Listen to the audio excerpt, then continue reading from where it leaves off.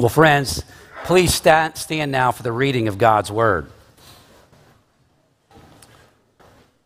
This morning we have the privilege of continuing our series through the prophetic ministries and lives of Elijah and Elisha. This morning we're focused more on the life and ministry of Elisha and his role in Israel and Judah and beyond. This morning we find ourselves in 2 Kings chapter 3, verses 1 through 21. Remember, beloved, these are the very written words of God, written for you and written for me. In the 18th year of Jehoshaphat, king of Judah, Jehoram, the son of Ahab, became king over Israel and Samaria. And he reigned 12 years.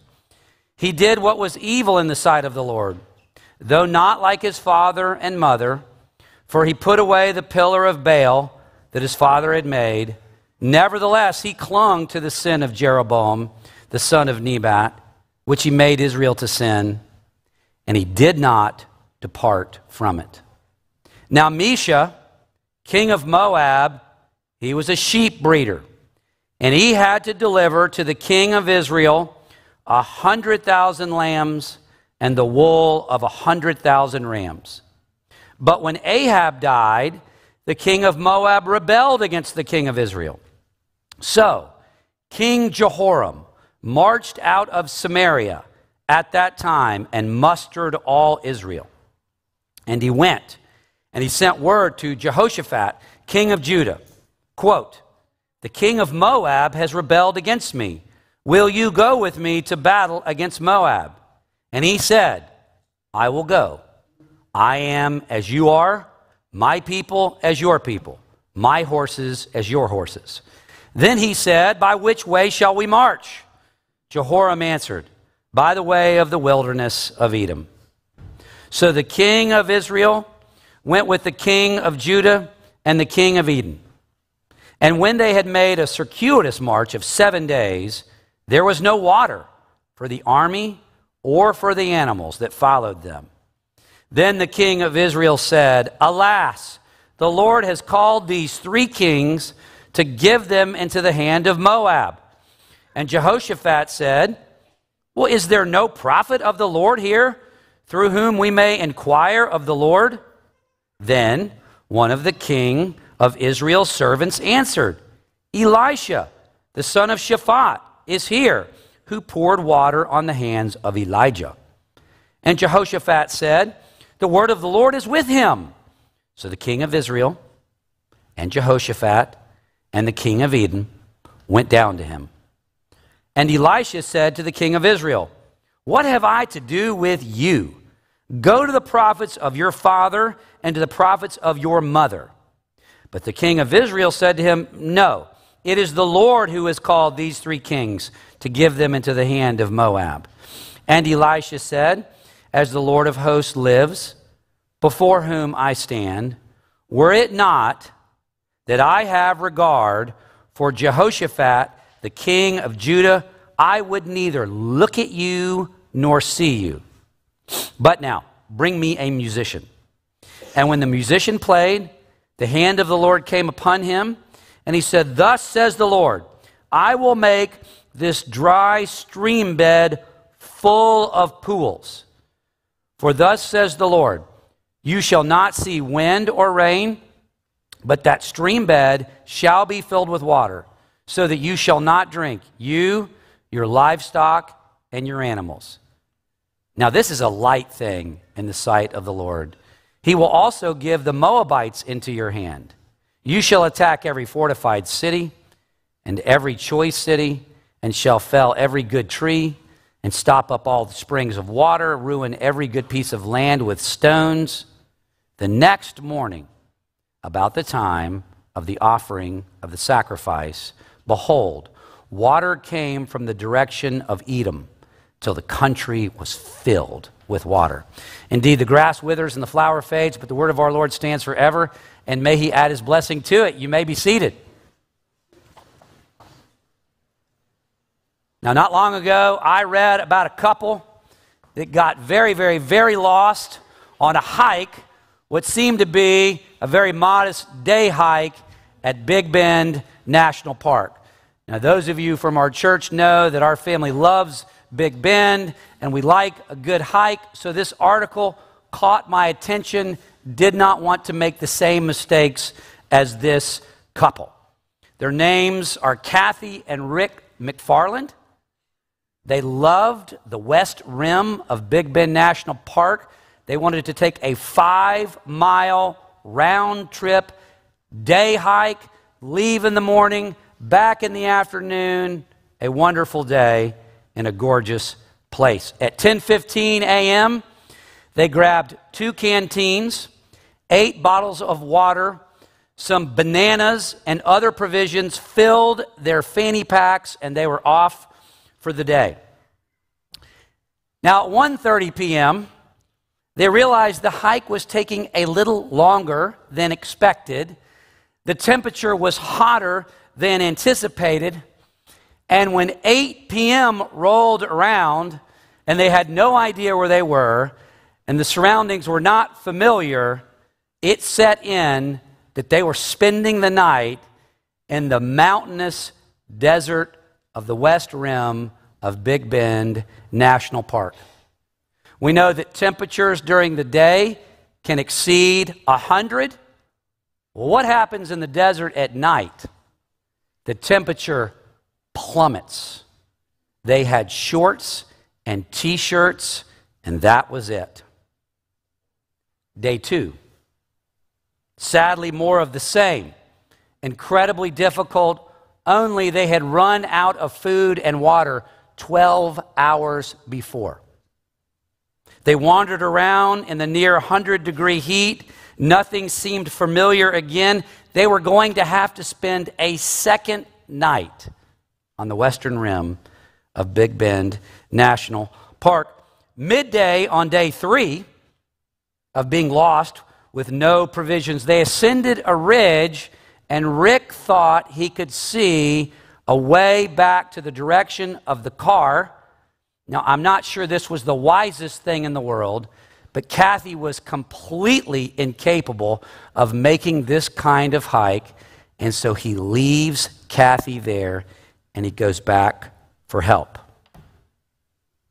Day 4. Kathy is all by herself, and she felt like the end was near. These are her words. On day 4, my physical condition, all alone, I began to deteriorate. Fluid actually leaked from my body as my kidneys, heart, liver, and lungs suffered from the varying degrees of extreme heat and cold, as well as from exertion and severe dehydration. Organ by organ, my body was shutting down. Hallucinations were starting to set in at the end of day 4. Praise God, and by His grace, she was found alive on day 5, just in the nick of time.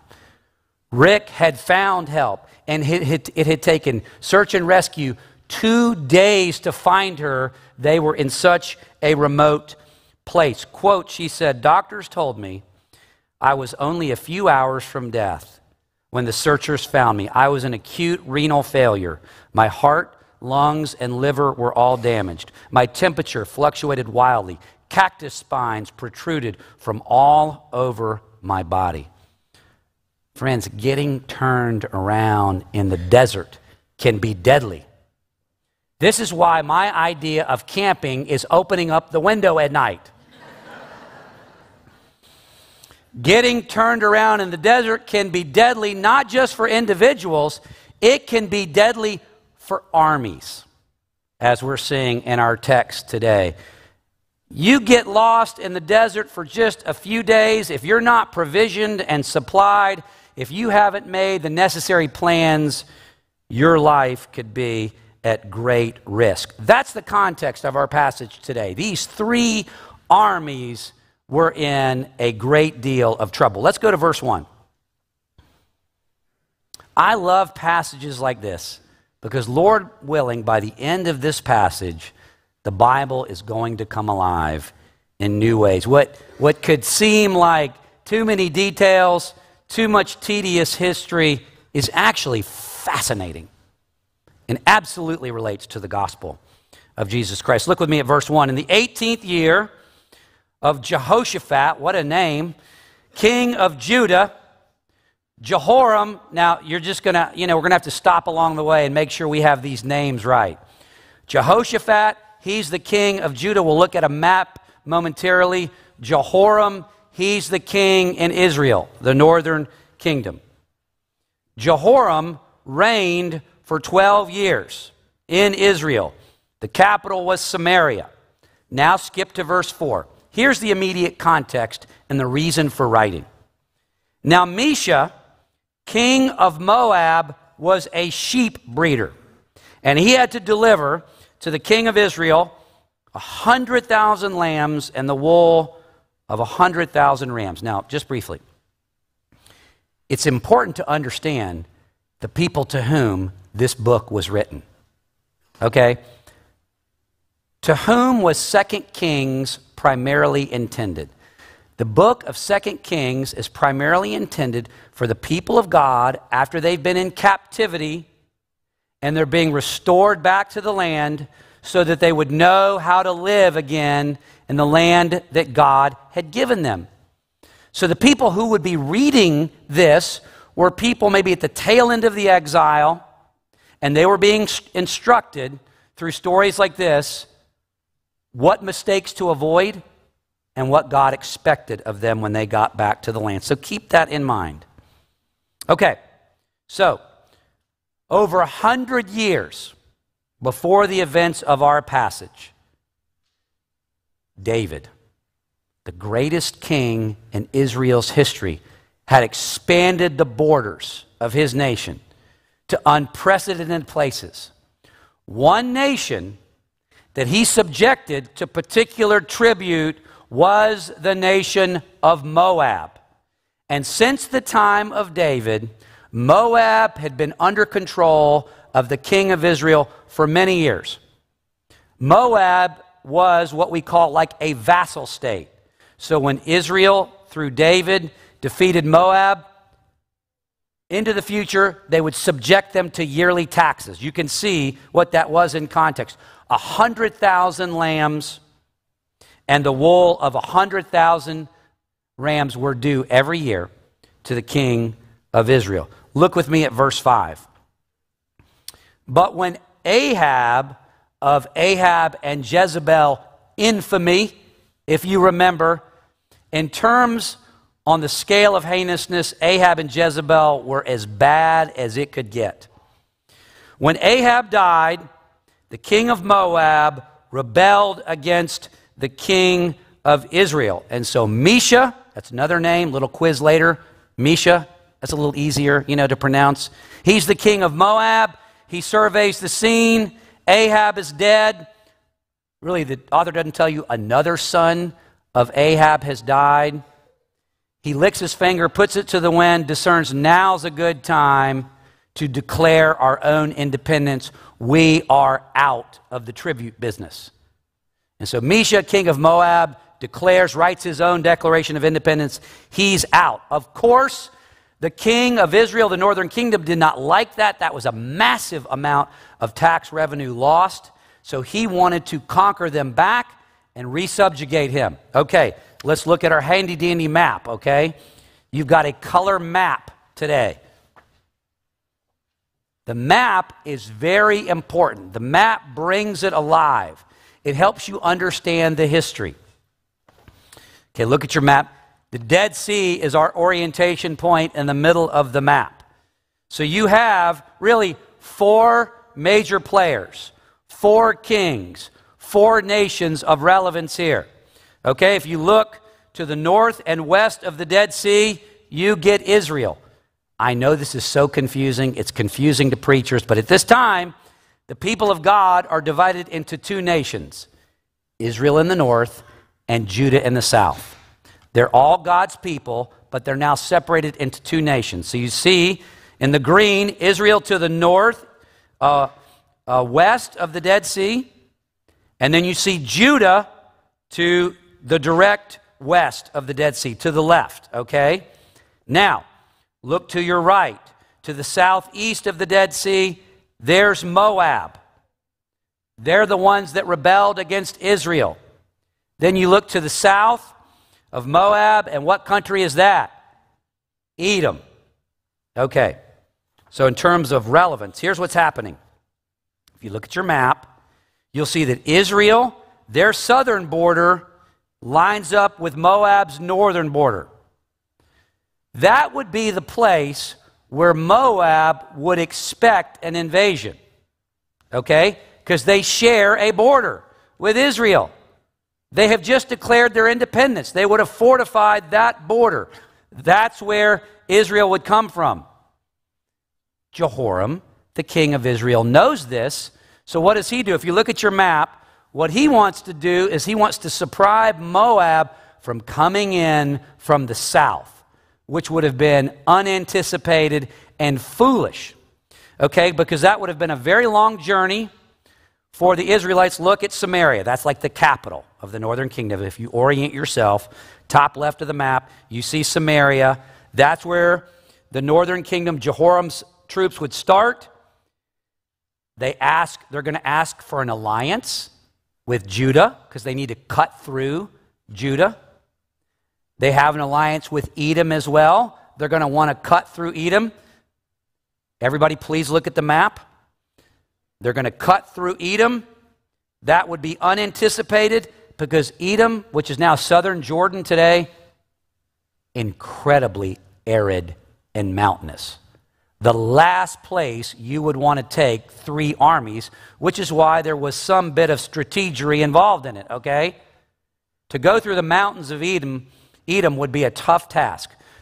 Are we oriented? That's what's going on here. Those 4 nations. Jehoram, the king in Israel, wants to cut south through Judah, go east through Edom, and then go north and surprise Moab from the south. Look with me at verses 6 through 9. So King Jehoram, he's the king of Israel, marched out of Samaria at that time, mustered all of Israel. He went and sent word to Jehoshaphat, king of Judah. They enjoyed a good relationship at this time. Quote, "The king of Moab has rebelled against me. Will you go with me to battle against Moab?" And he, Jehoshaphat, king of Judah, said, "I will go." He's a very friendly guy, easygoing guy, happy to help you. I will go. And in this very ancient Middle Eastern way, he says, "I am as you are, my people as your people, my horses as your horses. I'm all in. I'm going to help you out." Then he said, this is Jehoshaphat, he says, "Well, which way should we go? By which way should we march?" Jehoram, the king of Israel, answered, "Well, by the way of the wilderness of Edom." The wilderness of Edom, that there was quite a reputation. The wilderness of Edom. Very intimidating terrain to try to cross. Verse 9. So the king of Israel went with the king of Judah and the king of Edom. And when they had made a circuitous march of 7 days, that's a nice way of saying what? They had gotten totally lost in the midst of the wilderness of Edom. They had absolutely no idea where they had been. You can see it's really not that far once you get there, but because of the mountains and the gorges and the valleys, and it only rains 7 inches an entire year in this area, they had gotten totally turned around. They had run out of water. Their situation was desperate. Into verse 9. They had made a circuitous march, hopelessly lost. 7 days, no water for the army or the animals that followed them.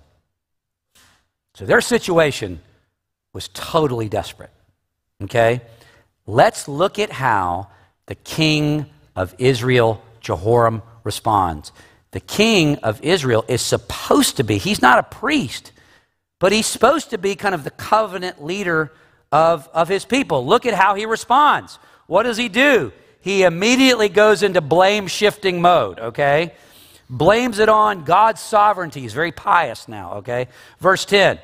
Then the king of Israel said, you can imagine he's standing there in front of the king of Judah and the king of Edom, and they're wondering, how did we let this guy convince us to do this? How did we get in this situation? Jehoram's like, alas, this is the will of God, it seems, to hand us into the hand of Moab, okay? Reminds me back in the day when I did college ministry, and this is going to be a warning and encouragement to those single among us. When the students in my ministry of RUF, let's say they were dating somebody and the relationship had gained some momentum, and let's say they just weren't feeling it anymore, okay? They just weren't into that other person anymore, okay? Rather than just saying, I'm just not that into you anymore, I really like Cindy instead of you, Janet, you know, I want to break up. What do they say? You know, Janet, I feel like the Lord is leading us apart. I feel like I've prayed about it a lot. You know, that was like the spiritual force field, grants you perfect immunity. You can't be questioned if you say, well, the Lord would have us with someone else. Don't do that. Just show the courage to say, you know, I'm just not, you know, I'm interested in someone else, or maybe just not you. I'm sorry. Maybe you could say it more gracious than that, but don't hide behind the Lord in pious language. That's what Jehoram is doing.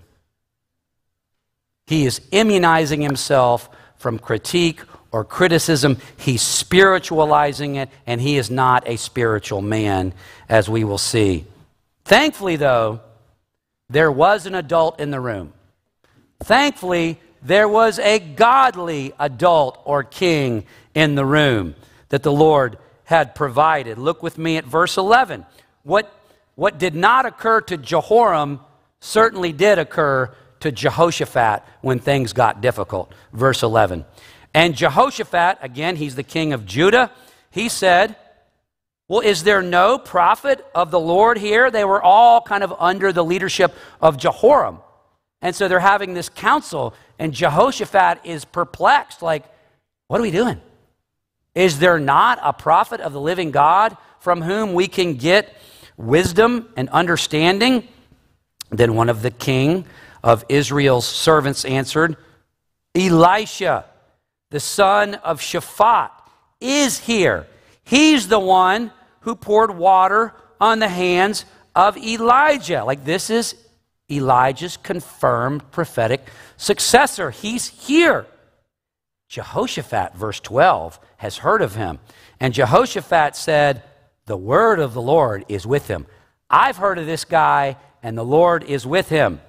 So the king of Israel and Jehoshaphat and the king of Edom went down to him. It doesn't tell us. I can only imagine Jehoram's response when he hears of all the prophets that are available. Who's been identified? Elisha.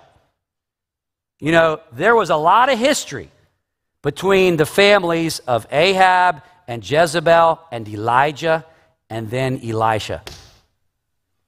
You know, Elisha would have been more adversarial toward Jehoram than even Elijah. Elisha would have been more adversarial. Sometimes you're more protective of your mentor. Like a parent that's been attacked, if a loved one gets attacked, you know, typically you can be more protective of them. And Elisha's mentor, Elijah, had been hunted ruthlessly by Ahab and Jezebel. There was no love lost between Elijah, Elisha, and the house of Ahab. And so I can just imagine Jehoram, when he hears Elisha's name, he's like, this is not going to be good. Okay? Let's see what happens. Verse 13. Elisha said to the king of Israel, you know, and if you didn't know this history, you would think that Elisha is being kind of rude, but he's not. Elisha said to the king of Israel, what have I to do with you? Go to the prophets of your father and to the prophets of your mother. But the king of Israel said to him, no, It is the Lord who has called these three kings to give them into the hand of Moab. He's basically saying, well, my parents may have done some bad things, and yes, we may have made some bad choices, but this time it's not my fault. Don't blame me. I'm not responsible for this, which was the wrong answer to give. Verse 14, Elisha said, as the Lord of hosts lives, before whom I stand. So understand, he is now taking an oath, Elisha. This is going to be very important. Remember this. He's taking an oath as Yahweh of hosts, as God Almighty lives, before whom I stand. Were it not that I have regard for Jehoshaphat, the king of Judah, I would neither look at you nor see you. If it wasn't for Jehoshaphat, I wouldn't even look in your direction. I would not waste a moment of my time with you. But for the sake of Jehoshaphat, I will. Question for you. Whereas he had no regard for Jehoram, the king of Israel, he had great respect and regard for the king of Judah, Jehoshaphat. What would motivate Elisha to intercede on behalf of Jehoshaphat? What was different about Jehoshaphat than Jehoram? There's only one salient difference. Do you know it? You know your Old Testament? Who was Jehoshaphat? He was the son of David. He sat on David's throne. He ruled and reigned in Jerusalem. And for his sake, Elisha would intercede. Look at verse 15. But now bring me a musician. And when the musician played, the hand of the Lord came upon him, and he starts to prophesy. And he said, thus says the Lord. This is the prophetic formula. The Lord says, I will make this dry stream bed full of pools. For thus says the Lord, you shall not see wind or rain. You're not going to see where this event comes from. But that stream bed over there, it's going to be filled with water, so that you shall drink, you, your livestock, and your animals. So just take a break. I don't know how many of you, maybe on YouTube or maybe a National Geographic show, have ever seen these wadis, W-A-D-I, these incredibly dry stream beds over in the Middle East. They're everywhere. Incredibly high, dry, mountainous region. There are these dry stream beds that are just everywhere. And when rains come in, you know, these flash floods can proceed and just seemingly come out of nowhere and can change this dry and arid landscape almost instantaneously into just pools of water, an amazing, beautiful oasis. Now, this area only rains 7 inches a year. And so for that to happen right now would be highly unlikely. So that's what's going to happen here. These little wadis, these dry stream beds that they're stuck in, are all of a sudden water's going to pour in. Okay? Look at verse 18. I love Elisha. And he's prophesying, and the Lord says, because that would seem to be amazing, for enough water to come in and feed 3 armies and their animals at the exact time they needed it, okay? And what the Lord is saying is, that's a light thing. That's small potatoes. That's nothing. So that you know that there's a God in Israel, I'm going to do something even more. He will also give the Moabites into your hand. Verse 19, and you shall attack every fortified city, every choice city, fell every good tree, stop up all the springs of water, ruin every good piece of land. This is kind of prophetic hyperbole. You know, we're going to bring the land back under our control. We're going to totally conquer it. Verse 20, the next morning, about the time of the offering of the sacrifice. You think that's a coincidence?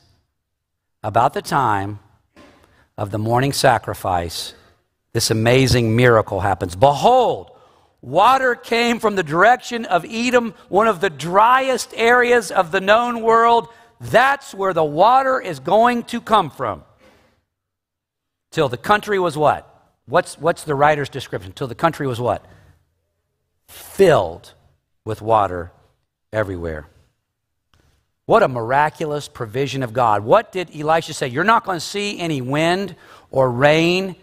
You're not going to see what happened maybe miles and miles away. Likely in the providence of God, this gives me goosebumps. It's possible that God had answered this prayer before Elisha even interceded. The time it would have taken for the rain on this distant mountaintop to fill that valley at the time of the morning sacrifice, astounding. Just as a reader, it's amazing the providence and sovereignty of God. Perhaps you've seen him work in your life like this, where amazing things are happening and then you look back at what the Lord had been doing for perhaps years in the past to set the stage for whatever. Our God is at work. He's always working. Our prayers unleash his predetermined, pre-allocated blessings. But he calls us to pray as the means to unleash his wonderful blessings. Like I said, the Lord had probably made it rain voluminously, so far away they couldn't see it, and now the waters flowed. A miraculous provision. But that's just the first miracle. As if that's just a light thing, God's going to do something more. God's going to give the Moabites into their hand. Look at panel 5. We're going to land the plane here very soon.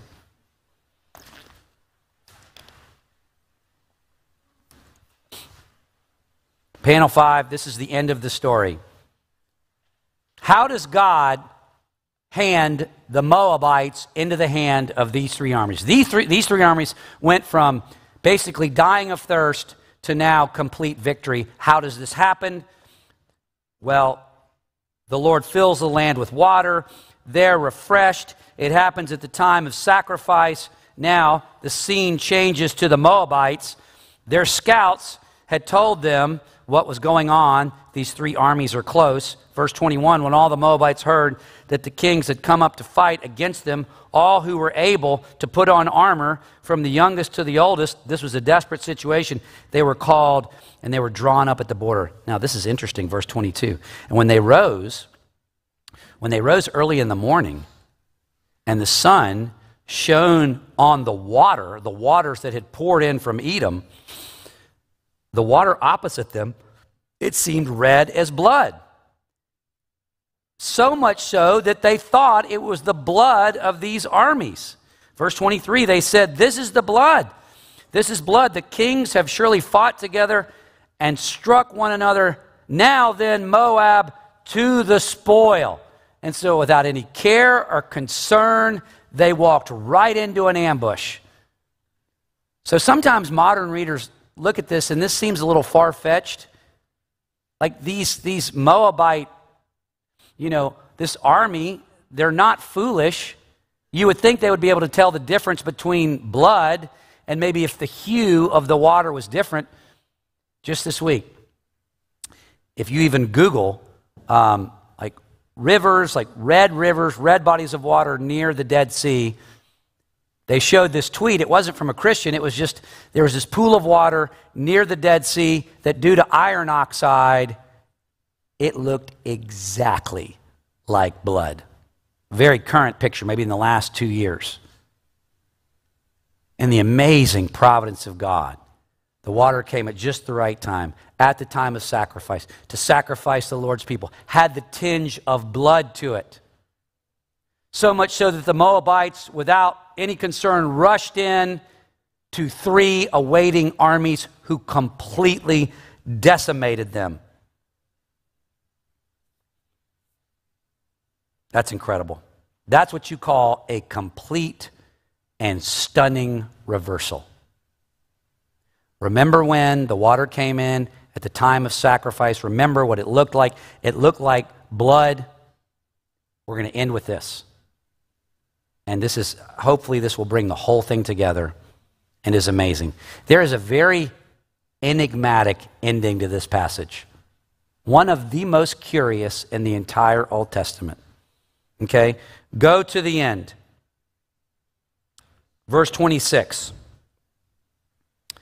When the king of Moab saw that the battle was going against him, he took with him 700 swordsmen to break through. This was a last-ditch effort to survive and retreat, to go back to Moab with just a sense of their army intact. They're being totally devastated. He took with him 700 swordsmen to break through opposite the king of Edom, but they could not. Nothing was working. Notice what the king of Moab does. This is barbaric, and this is horrible beyond description. This was a practice that was forbidden by the Old Testament. Child sacrifice was forbidden by the Old Testament. It was viewed as the height of blasphemy to sacrifice a child. Look what he does. We don't know how old his son was. The king of Moab was so desperate, verse 27, he took his oldest son, who was to reign in his place, and offered him for a burnt offering on the wall. In sight of the entire army of Moab, he takes the crown prince and publicly sacrifices him and offers him as a burnt offering on the wall. Notice what happens next. This is why this is so confusing to scholars and theologians. And there came, in response to this meeting, there came great wrath against Israel. Now that doesn't seem to make sense. Why would wrath come against Israel when it was the king of Moab who had offered this blasphemous sacrifice? Notice what happens. There came a great wrath against Israel, and they withdrew, Israel, from him and returned to their own land. So Israel and these three armies, they retreat. What happened? Long story short, I'm convinced now that what happened is this. If you can imagine, this would be a very dark Braveheart scene, if you will. That the king of Moab makes a last-ditch effort. He sacrifices the crown prince, which when Braveheart gives his speech, it enlivens and motivates the army of Moab to the degree that they could effect a retreat. Like it galvanized them. They came with renewed strength and vigor. The victory was basically already over. And so Israel, Edom, and Judah went home.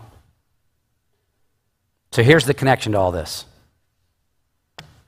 If this barbaric sacrifice, where this child was offered up, I'm sure, not in any kind of voluntary sense, if the soldiers of Moab could be motivated by this kind of barbarism, how should the voluntary, beautiful, amazing, willing sacrifice of Jesus Christ motivate us to serve him and love him and lay down our lives for him? When did the waters come at the time of sacrifice? What was it, in a sense, that added another victory? The water that seemed like blood. This horrible, terrible sacrifice that enlivened the Moabites. Friends, when did Jesus make a compact with the Father to save you and me? He made it willingly before time began. The Psalms say that Jesus, the pre-incarnate Christ, came to the Father and said, "Here I am, send me. A body you have prepared for me." If that wicked, vicious sacrifice could galvanize the Moabites, how much more, friends? The voluntary, lovely, beautiful, all-atoning sacrifice of Jesus Christ, the Lamb of God, should motivate us. Going back to the beginning, we'll end with this. Jehoram He instituted some small superficial reforms, but it was a halfway thing. His heart wasn't changed. Only the atoning sacrifice of Jesus applied by the Holy Spirit can make our hearts new and our hearts changed and our hearts full of love, willing to serve him in any situation. Beloved, the entire Bible, doesn't matter where you are, is pointing to the life, death, and resurrection of Jesus. And this is an amazing example of that very thing. Let's pray. Our gracious God and Father, I know this is a lot. This is a lot for me. This is a lot for our people. Father, help us to understand this text through the life, death, and resurrection of the Lord Jesus Christ. We thank you for the book of Hebrews, which helps us to understand the significance of your all-encompassing, substitutionary, atoning sacrifice of Jesus.